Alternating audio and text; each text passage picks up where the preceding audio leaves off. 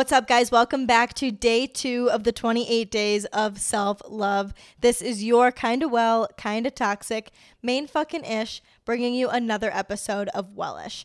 Today, I wanted to talk to you guys about the generational fucking curse that has made you who you are and could really contribute to the reason that you struggle with self-love. Now, I know yesterday we talked about how you need to take responsibility for yourself and the own part that you play in your self-love journey, and you absolutely 100% do, and I don't want one bit of this episode to discredit that idea.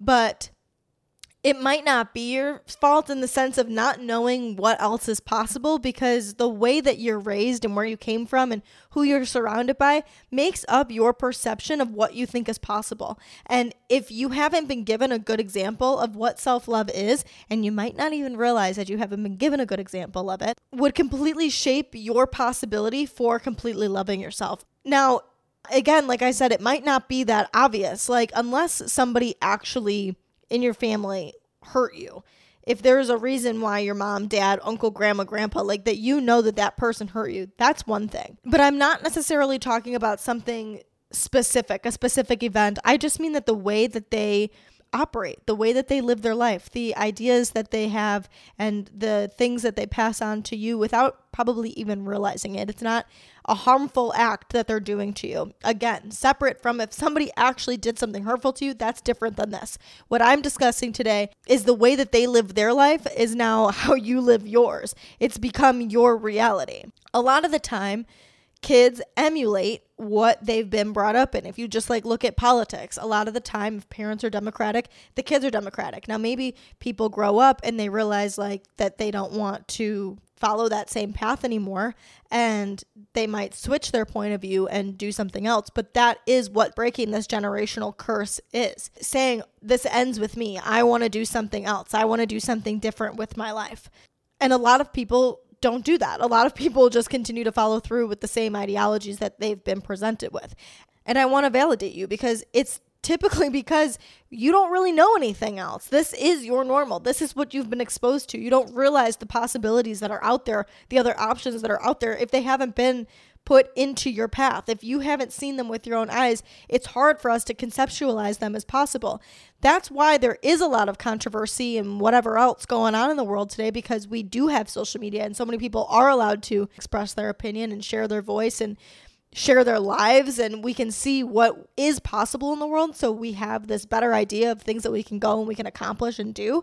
But a lot of the time, if it's not a real life example, we don't see it as possible for us until we actually have hard, true evidence that we have in our own realistic physical lives. We can't really understand how it can happen for us. That's why a lot of the time, if you think about social class, people that are lower class, middle class, upper class, typically stay in those same things. Like, people that don't have a lot of money typically continue with that. People that are in middle class typically continue with that. People that are rich typically continue with that. Again, of course, there's the ones that break the generational curse, but that's what I'm trying to get across here, is that you can break that generational curse. That is a very possible thing for you to do. It's just that you have to first become aware of it. Like we said yesterday, awareness is 50% of the issue. You have to see that maybe you just haven't been shown a different reality for yourself. Now, how does this relate back to self-love?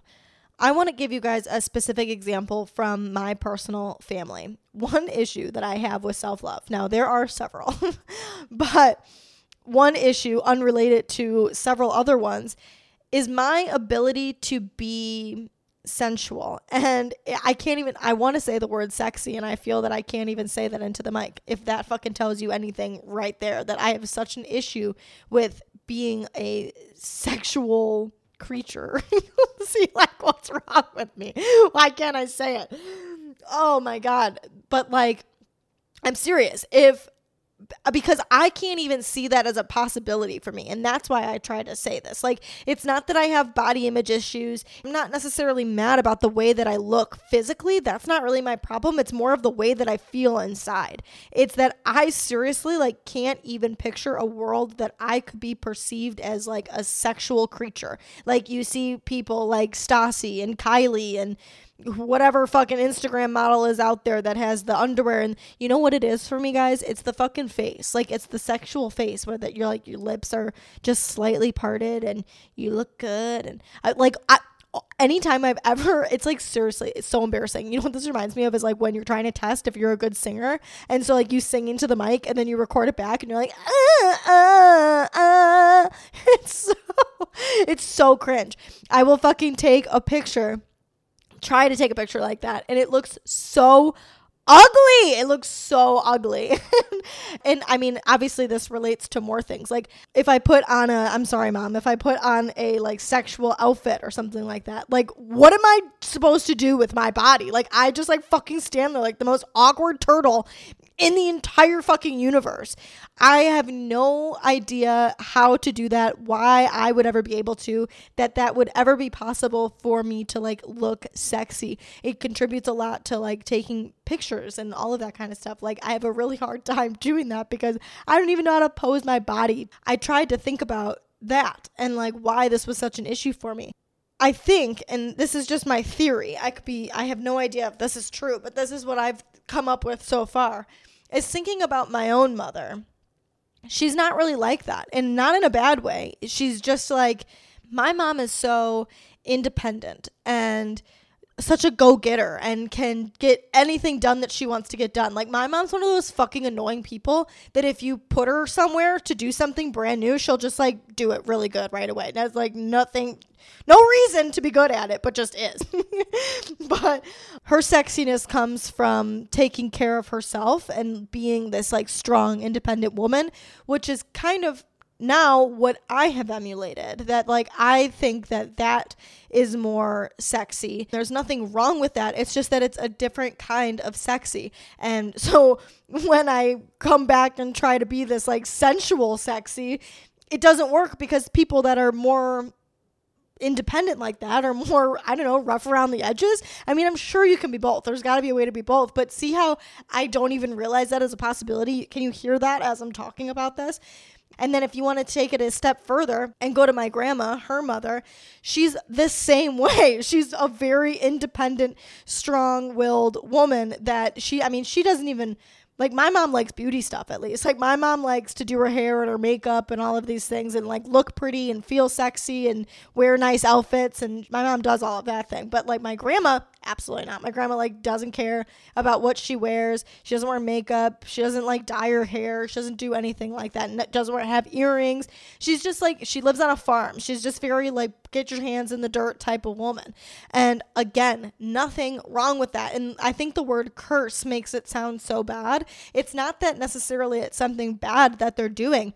It's just that that's who's shaping you. After generations and generations, their same patterns are going to carry through to new people. So I can't even see it as a possibility for me to be some sensual creature because I've never had that example in my entire life. I mean, my aunts, everybody, like there's not one person that I can think of in my family that is very in tune with themselves sexually. I don't know. I don't even know if this is even making sense. I hope it is, because like it's something that again, when it comes back to self-love, that I feel that I can't be in tune with my body, and that means that I don't love myself because I'm not this like suave person like that can flirt with people and catch a guy's eye and do the whole little cute girl shebang. Like that's not me.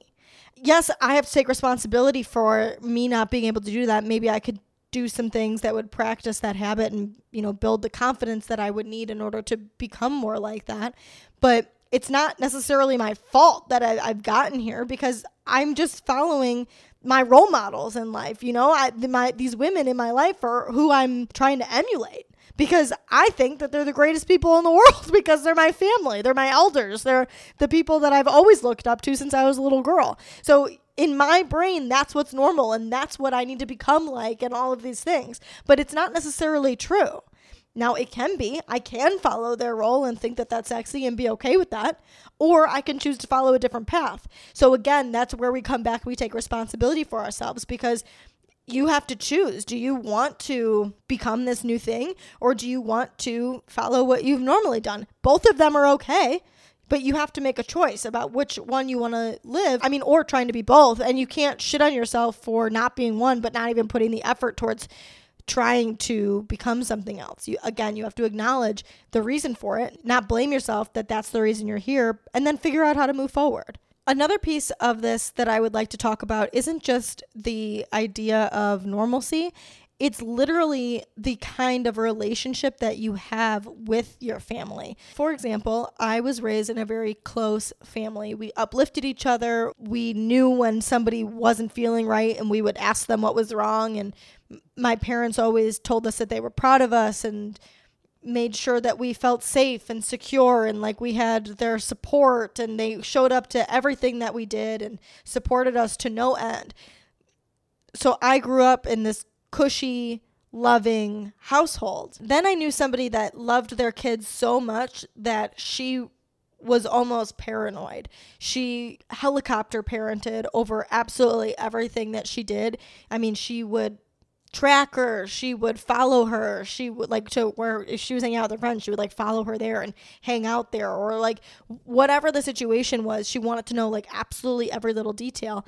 And then I had another friend whose parents were the complete opposite of that. They had a note on their door that said something like, if you're having sex, use a condom.